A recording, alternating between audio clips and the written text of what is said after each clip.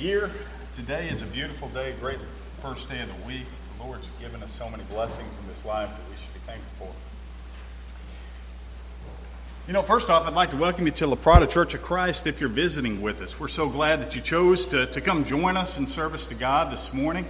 We'd kindly ask, concluding service, stick around for a few minutes. Let us have the opportunity to introduce ourselves, introduce you to La Prada, but most importantly, thank you for being here today, this morning.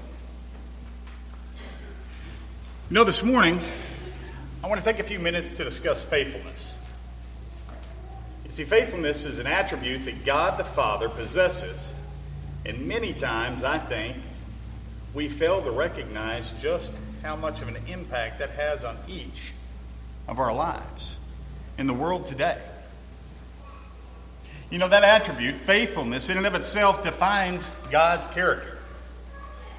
And it's through one's characteristics that we describe the quality of the individual that we're speaking.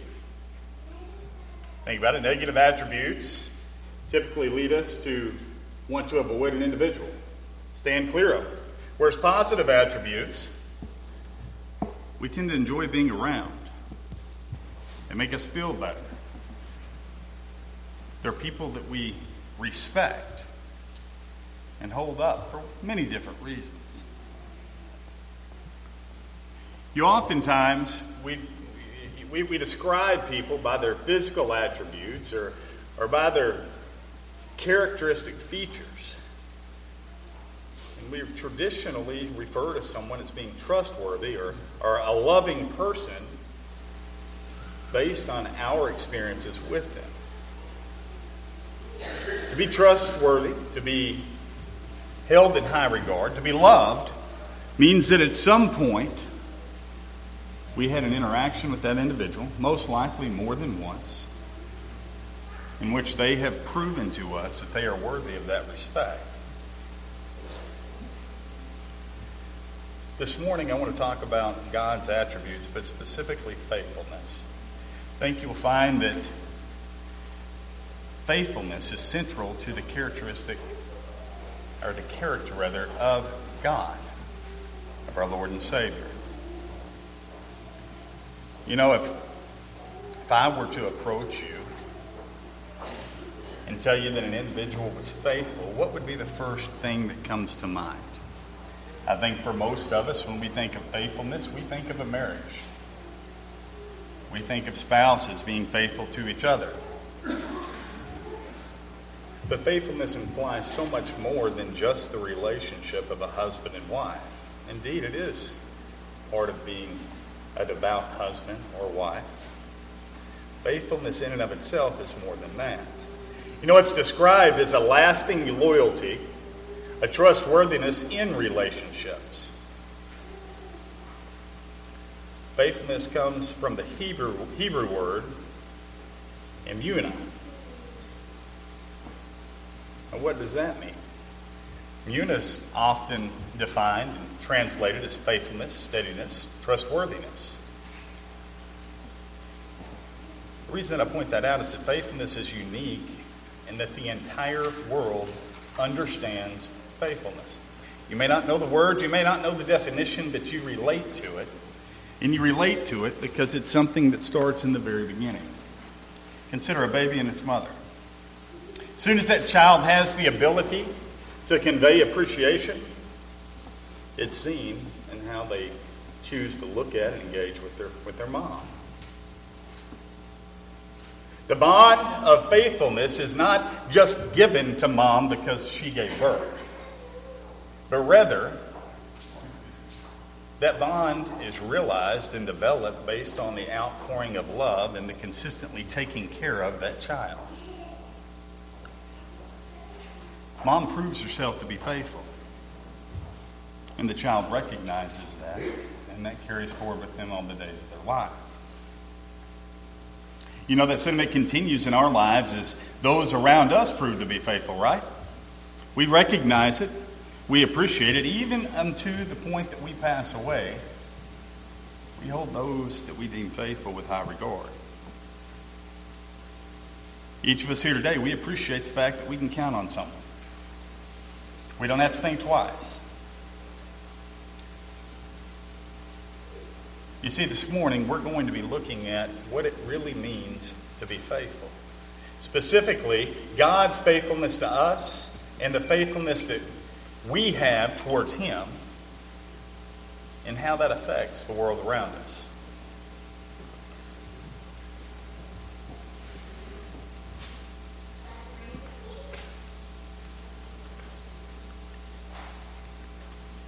There we go.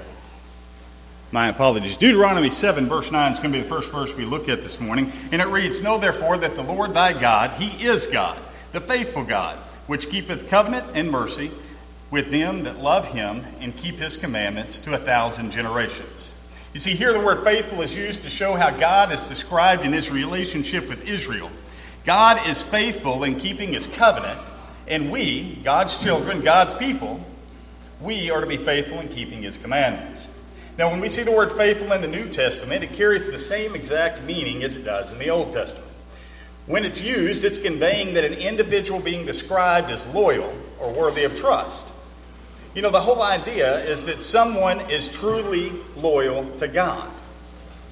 God is faithful. God was the first faithful. God shows us what faithfulness is. And because of that, we as people of faith are to have an unwavering, steadfast commitment to God, and that even transcends to those around us. You know, in Scripture, when the word faithfulness is used, it describes either God's relationship to the world or the relationship that He expects us to have with Him. Specifically, many times, it's referring to the relationship that He had with Israel, all of which can correlate down to us and the lives that we live today. In 1 Corinthians chapter 7, verse 25, the end of that verse says, "Yet I give my judgment as one that hath obtained mercy of the Lord to be faithful." See, in this verse, Paul is speaking to who? He's speaking to the church in Corinth here. And what he's telling them is that it's only through God's mercy that he could even be called faithful. Now, why is that? It's only through God that we understand faith. Without God, there is no faith. Faithfulness would not exist. It would be a world that is lost without even the understanding of such. Revelations 2 verse 10 says, "Fear none of those things which thou shalt suffer. Behold, the devil shall cast some of you into prison, that ye may be tried, and ye shall have tribulation 10 days. Be thou faithful unto death, and I will give thee a crown of life." You know, with respect to being faithful, when we think of faithfulness and we apply it to our lives today, do we ever really consider the fact that to truly be faithful means to be faithful unto death? Is that something that really crosses our mind? Or is faith and faithfulness diminished to a point that we just accept it in our everyday interactions? That it's either here or it's there. You know, sometimes it's convenient, other times it's not. You know, when we consider faithfulness and take time to recognize the gravity of unto death, the impact that has on our life, these writings take on a whole different perspective. Again, in Ephesians 1, verse 1, Paul writes, "An apostle of Jesus Christ, by the will of God, to the saints which are in Ephesus, and to the faithful in Christ Jesus." Using this to point out that he's addressing this letter to the faithful in Christ Jesus. Elsewhere we read that faithful word being used to describe God's relation towards the people in His creation. What it means to be faithful is more than just a lackadaisical approach or a somewhat respect that we have towards each other or towards something. You know, for a moment, consider your employer. Most of us today have jobs. We have a payday. We expect compensation to be deposited into our account for the work that we've done. But what if on occasion your employer just deposited 80% of it? No explanation. You just get 80% of your compensation and life goes on. Would that be acceptable? Would you keep that job? Well, absolutely not, right? The reality is we have an understanding with our employer that we're going to perform a task. In performing that task, we're expected to be compensated for whatever agreed amount we've chosen. In order for us to be happily employed, we've got to have faith that our employer is, number one, capable of taking care of our compensation, but number two, is trustworthy in delivering that each and every payday. You know, think about when you're dealing with a faithful person. You have no doubt that they're going to keep their word, right? You know that they're going to keep their promises, even if it comes at a cost to them. Now, this morning, most of us are married. Those that aren't married have been in relationships before. And by nature, those relationships sometimes have to require us to make decisions, change plans, to ensure that the other is taken care of. Why do we do that? We do that because we're faithful. We do that because we love them. We make that sacrifice because of the relationship that we have with them. That is the relationship that God implores us to have with Him. You know, nobody wants to be associated with someone that only is good part of the time. How many folks do you find yourself desiring to be around that really is only good part of the time? You know, I heard it described as, who wants to be known as the person that runs the 95-yard dash? Well, no one, right? But why? Because the last 5 yards matter. 95 yards gets us nowhere in a 100-yard race. You see, it doesn't matter what we're doing in life. It doesn't matter what relationship we're speaking of. What matters is that we are faithful. What matters is that we press forward and we continue regardless of what comes before us. Because we love, we appreciate, we respect, and we are faithful to the cause. Our employers are not interested in us almost performing a task. That's not going to work. They have faith in giving us that objective, that task, that project, that we are going to complete it in a timely fashion, and that we're not going to give up. That's true in every aspect of life, but it's especially true in our relationship with our Creator.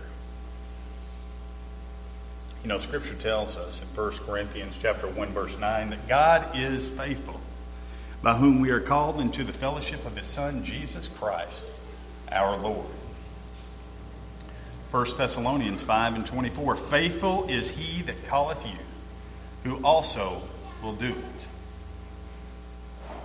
Simply said, God is faithful to all and in all things. I'm going to look at a couple of examples of that. Consider God's promises to Abraham. Let's read Genesis chapter 12, verses 1 through 3. It says, Now the Lord had said unto Abraham, Get thee out of thy country, and from thy kindred, and from thy father's house, into the land that I will show thee. And I will make of thee a great nation, and I will bless thee, and make thy name great, and thou shalt be a blessing. And I will bless them that bless thee, and curse him that curseth thee. And in thee shall all families of the earth be blessed. And what's the significance of that? God promised Abraham a lot. Said that his name's going to be great. Said that he's going to have his own nation. Said that his offspring is going to be given. Keep in mind, he and Sarah, his wife, have had no children to this point. It says that he's going to affect all the families of the earth and be blessed.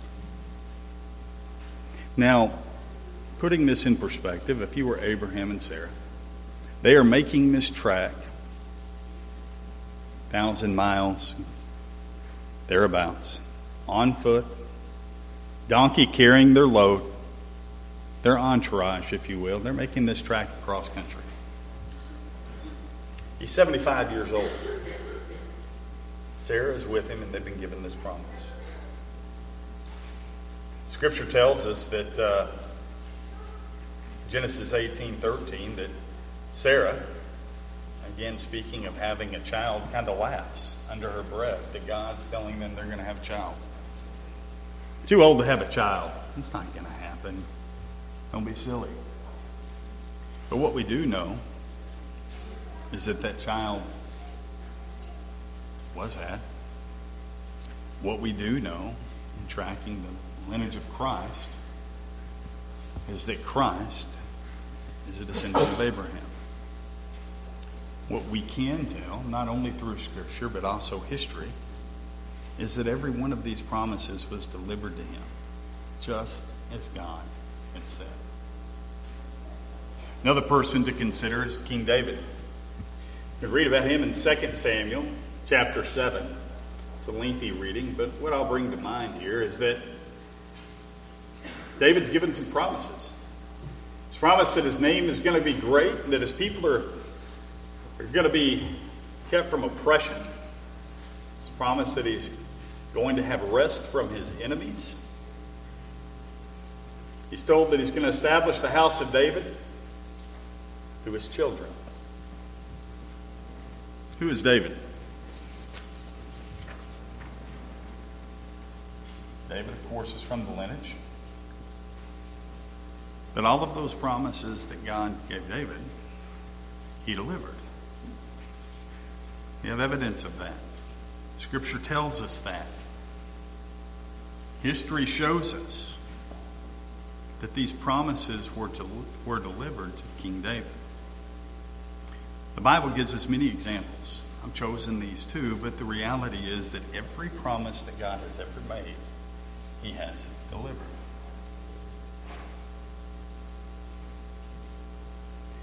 Consider Genesis chapter 3, verse 15, and it reads, I'll put enmity between thee and the woman, and between thy seed and her seed, and I shall bruise thy head, and thou shalt bruise his heel. What's the importance of this? The importance of this is that it's the third chapter in the book of Genesis, the first book of the Bible, and it shows that the power of Satan will be broken. And he kept that promise. How did he keep that promise? He kept that promise with the death, the burial, the resurrection of his Son, Jesus Christ. That promise is what provides us the confidence in knowing that we can spend an eternity in heaven with him. See, Scripture gives us countless examples indeed, but God kept all of his promises, even all the promises that he made the prophets. If you read through the Scripture over and over, and they were countless. He kept every single promise each step of the way. Now, it would be amiss to not recognize the fact that some of these promises weren't great. For instance, he told Lot and his family when they were exiting Sodom and Gomorrah, don't turn around. And if you do, or when she did, Lot's wife, she was turned into a pillar of salt. The point that I'm getting to is that each promise, regardless of how that works out, is kept. God keeps his word each and every time. He's demonstrated that since the beginning of time. And even unto this day in our lives, that's very present. When considering God, faithfulness is and must be a central part of who he is. Now, for a moment, consider, what would it be like if we couldn't trust God? What if you reasonably could question whether or not God's going to keep his promises, God's going to keep his word? What would the world look like if that was there? Well, the fact is, that would be awful. I said, well, of course, Brian, that'd be awful because you can't prove that it's God. No, it's awful in many different ways, but just a few to consider. The whole world changes at that point. There is no longer a hope of salvation because there is no salvation to hope for.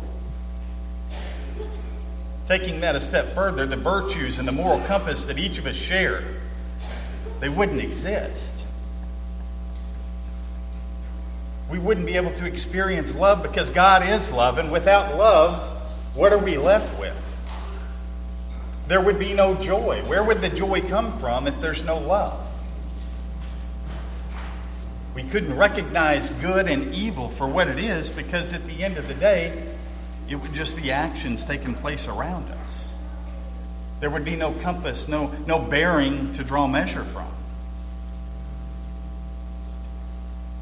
It is the faithfulness of God that provides the stability and the security in which we enjoy each and every day of our life, if we choose to.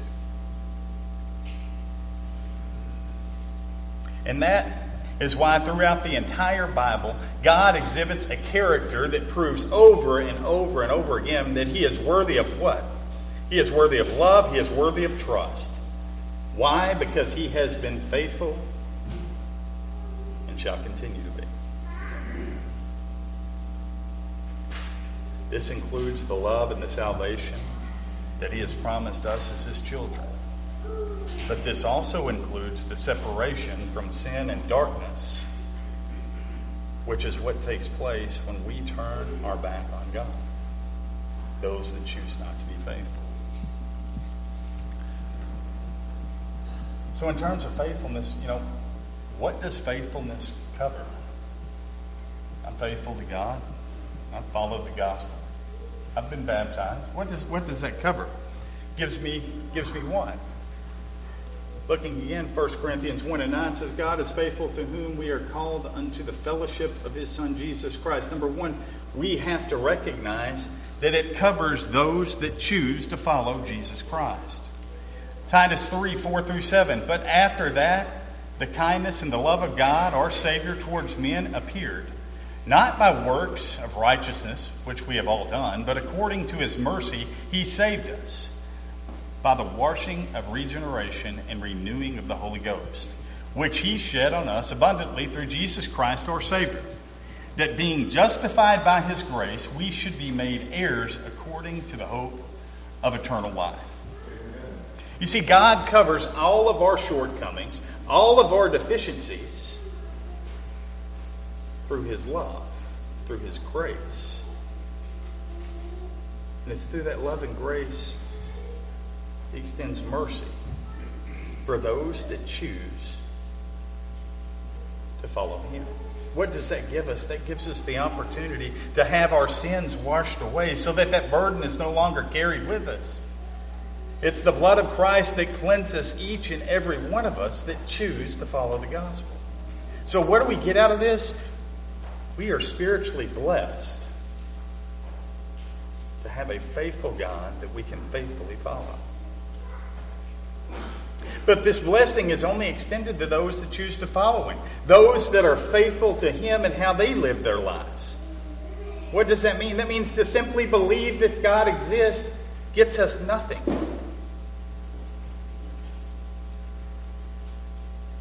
God, through his holy word, has given us a path to salvation. And when we choose to follow the gospel, he tells us, 1 Timothy 4:8, for bodily exercise profiteth little, but godliness is profitable unto all things, having promise of the life that now is and that which is to come. Consider also Psalms 84:11, for the Lord God is a sun and a shield. The Lord will give grace and glory. No good thing will he withhold from them that walk uprightly. You see, God has assured us as his children that on this earth we are going to be blessed if we choose to follow him. That comes down to what is a blessing. I think oftentimes in our lives we fail to recognize the blessings that are right in front of us because unfortunately we fall prey to the world around us. It seems as many times we place our faithfulness to God kind of on a contingency of our position or how we view ourselves in the world in which we operate. We often seem to focus on what we deem to be our struggles, or quite frankly, sometimes we focus on our selfish desires of what we want to do, what we think we should be doing, rather than rejoicing in what he has given us and what he has blessed us with. That's not to say that our selfish desire isn't to do something for the kingdom, for Him, for God, for the church. What that is saying is that not all of us are blessed in the same way. Not all of us are given that opportunity. And where we do have our strengths, God expects us to maximize those opportunities for His glory. God's also with us, and Scripture shows that to us, when we're dealing with temptations, things that throw stumbling blocks in our way, trip us up. 1 Corinthians 10:13, there hath no temptation taken you, but such as common to man. But God is faithful, who will not suffer you to be tempted above that which ye are able, but will with the temptation also make a way of escape, that ye may be able to bear it. 1 Peter 4:12-13, Beloved, think it not strange concerning the fiery trial which is to try you, as though some strange thing happened unto you, but rejoice, inasmuch as ye are partakers of Christ's sufferings, that when His glory shall be revealed, ye may be glad also with exceeding joy. You see, our God will not allow us to encounter or find ourselves in a position that we can't handle. You say, well, Brian, I'm a sinner, though. I mess up every day, and it's not because I'm trying to. No, I'm not saying that at all. We all indeed are sinners. But what I'm pointing to is that God always provides us a way out. But we have to sometimes seek that way out.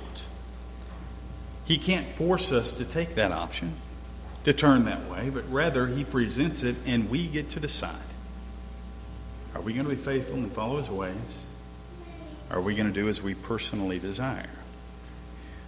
But regardless of the situation, God is not going to allow us to be burdened with more than we can handle. Hebrews 13, verse 8, pretty well sums that up. It says, Jesus Christ is the same yesterday and today and forever. Why is that important? That's important because history shows us that God has been faithful to us since the creation of man. The Scripture shows us continually that God's faithfulness to His creation, to us, His children, has been proven time and time again, with compassion, with love, with diligence. And yet if we reflect on it, God's faithfulness has proven itself each and every day of our lives in the blessings that He's given us and the opportunities He's afforded us.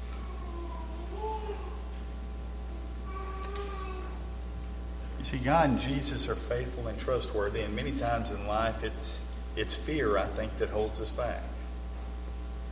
You say, well, maybe it's the fear that they can't trust God.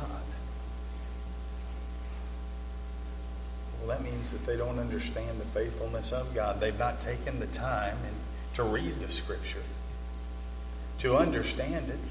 And then nowadays, He's given us the ability to actually look at history to further prove very much a large portion of the Bible. We have all that we need to take comfort in God's faithfulness. But do we choose to invest our time in building our faith to have understanding of our relationship with our Creator? But for some, I think it's the fear of salvation that holds them back. You say, well, Brian, everybody wants to be saved. Nobody wants to burn. Well, that is true. But not everybody understands forgiveness. Most people walk around carrying the burden of sin. And there's no worse feeling in the world than that of our conscience dealing with the actions and the decisions that we've made in the past. The fear is that how could God forgive them? They're ashamed of what they've done. They've got this preconceived idea that God is going to extend the mercy and the judgment on them that, quite frankly, they think they deserve. The error is placing their preconceived thoughts on a perfect Creator, because the two are not anywhere near alike.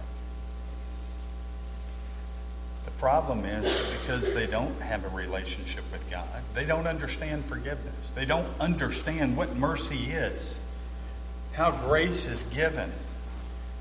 And most importantly, they have no conception of what true love is. God is love. And without that, what is there? They just don't understand. But we also see it sometimes in those that have followed the gospel, those that have been baptized into the body for the remission of sins. Those are the people, myself included. When I'm burdened with something that's just tremendously heavy, when I feel like there is no option, what's the first thing we do? Are we faithful enough to recognize that God is always with us? Do we stop? Do we go to God in prayer? Are we fervent? Or do we take the approach that we know what's best and we're going to figure this out? You see, at the point that we choose self over God, that is the point that we chose to falter in our faithfulness to our Creator. It's when we chose not to be faithful to God. And then when we're sitting in the mess that quite frankly we created by choosing to go it alone, to do it ourselves, it's at that point that many times we feel like we've exhausted all options, so we'll take it to God. And because God is a loving Savior, God assists us in seeing it through. But it didn't necessarily have to be that way. You see, God expects us to be faithful. And as we read verses this morning, as we've read the verses this morning, and there's a lot that we haven't read, each one has been a promise. It's been a promise to you and to me, but it's based on one condition. See, one condition is our faithfulness to Him. He doesn't ask us to be perfect. Actually, Scripture tells us that we're all sinners and that we're all going to screw up. He doesn't expect us to ever be perfect, us to ever be able to master living a life perfect in His eyes. But what He does do is He gives us a means of having our sins forgiven and washed away. Being forgiven and washing its sins away means that it's held against us no more. Yes, we may remember it, we may be bothered by it, but we need to recognize that if our Creator can forgive us of that sin, who are we to hold it against us?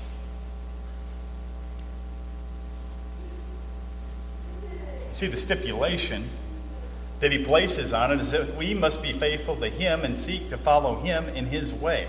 And that is reflected in how we choose to live our life and what we do. And there's many stories that we've read in the Bible of flawed individuals that are considered what? They are considered faithful men of God. Look at David, spoke of him earlier. He murdered a man. The husband of the woman that he had relations with Bathsheba. Consider Paul. Self-described chief sinner. Hunting down Christians like they're animals. If these men are considered faithful men of God, then what in the world could possibly ever keep us from carrying that same description, that same attribute, as being a faithful Christian, faithful child of God? So for Christians, really the question that we have is, are we faithful? Or are we that person that's only good for 95 yards of a 100-yard dash? Are we going to do and complete the project we've been given? Are we going to finish it? See, as a Christian, our time as a Christian is not part-time, but rather it's a way of life. It is who we are. It is what we do. And it reflects in every decision that we make, be it good or bad. That He's present, He's there, and we take advantage of the opportunity we have to reach out to Him and seek His guidance in His ways.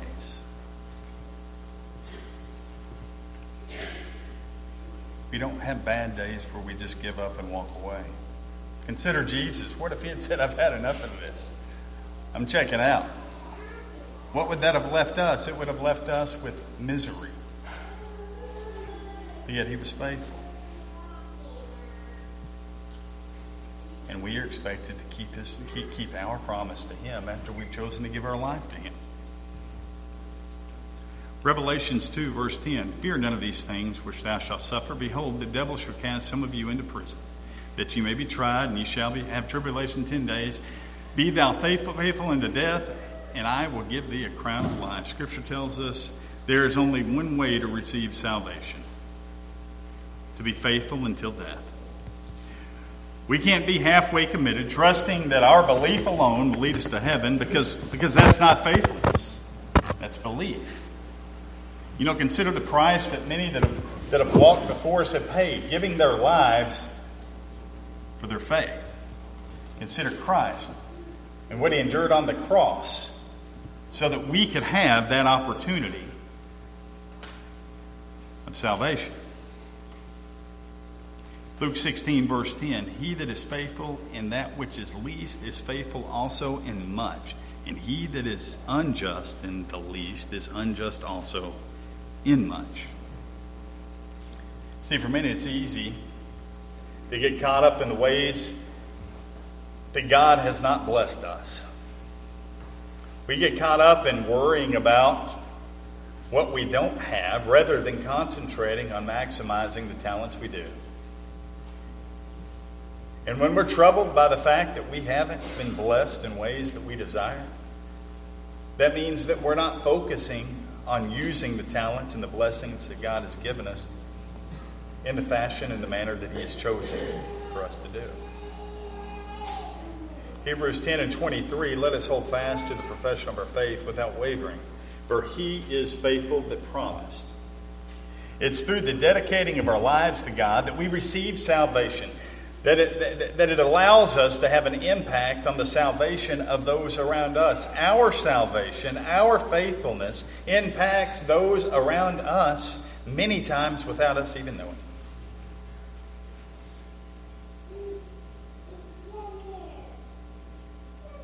Second Corinthians 5 and verse 20 reads, now then we are ambassadors for Christ, as though God did beseech you by us. We pray you in Christ's stead, be ye reconciled in God. You see, as Christians, by nature, we are a different individual. We are a difference in the world around us. The faithfulness that shines through in the ways that we live our lives, the decisions that we make, they very much are noticed. Our light in this dark world brings opportunities to the lost because, quite frankly, when a person is miserable, they're looking for anything that might supply them with hope, with joy, with love. And it's through our influence, as we walk confidently through this life, regardless of what we encounter, shining our light, recognizing that our Lord and Savior is faithful to us and will provide. It's that makes the difference to those that are closest to us in our daily walk. In 2 Corinthians 5,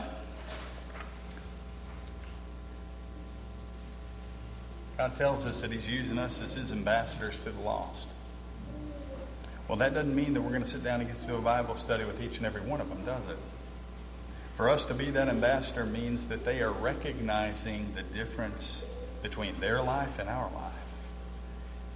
And that presents an opportunity to plant a seed. You see, God has shown us time and time again that he is faithful to us. He has demonstrated repeatedly that we can trust him.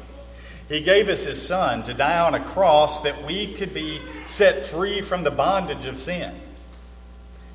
And all that he asks in return is true faithfulness.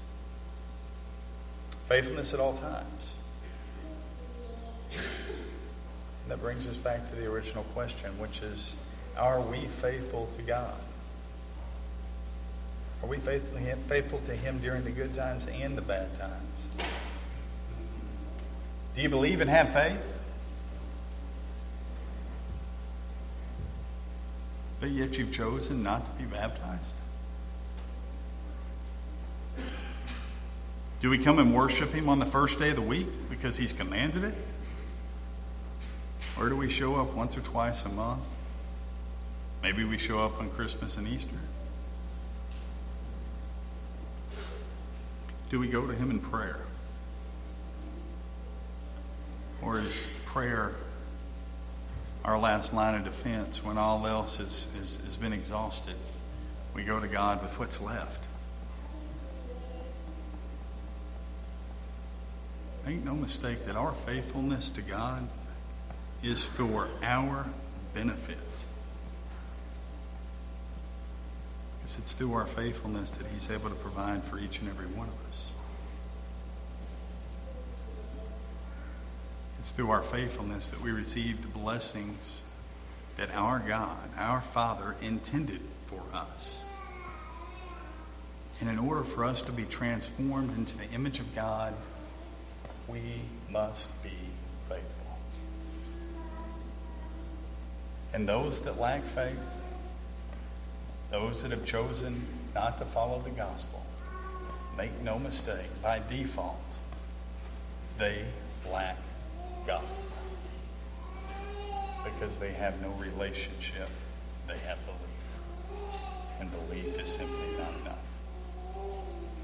You know, this morning my hope is that we recognize that our faithfulness, whether we've been baptized and we follow the gospel, or whether we've chosen to at times take the world and the junk that it throws us and place ourselves above God in making decisions. My hope is we understand that our faithfulness is a game changer in our lives on a daily basis.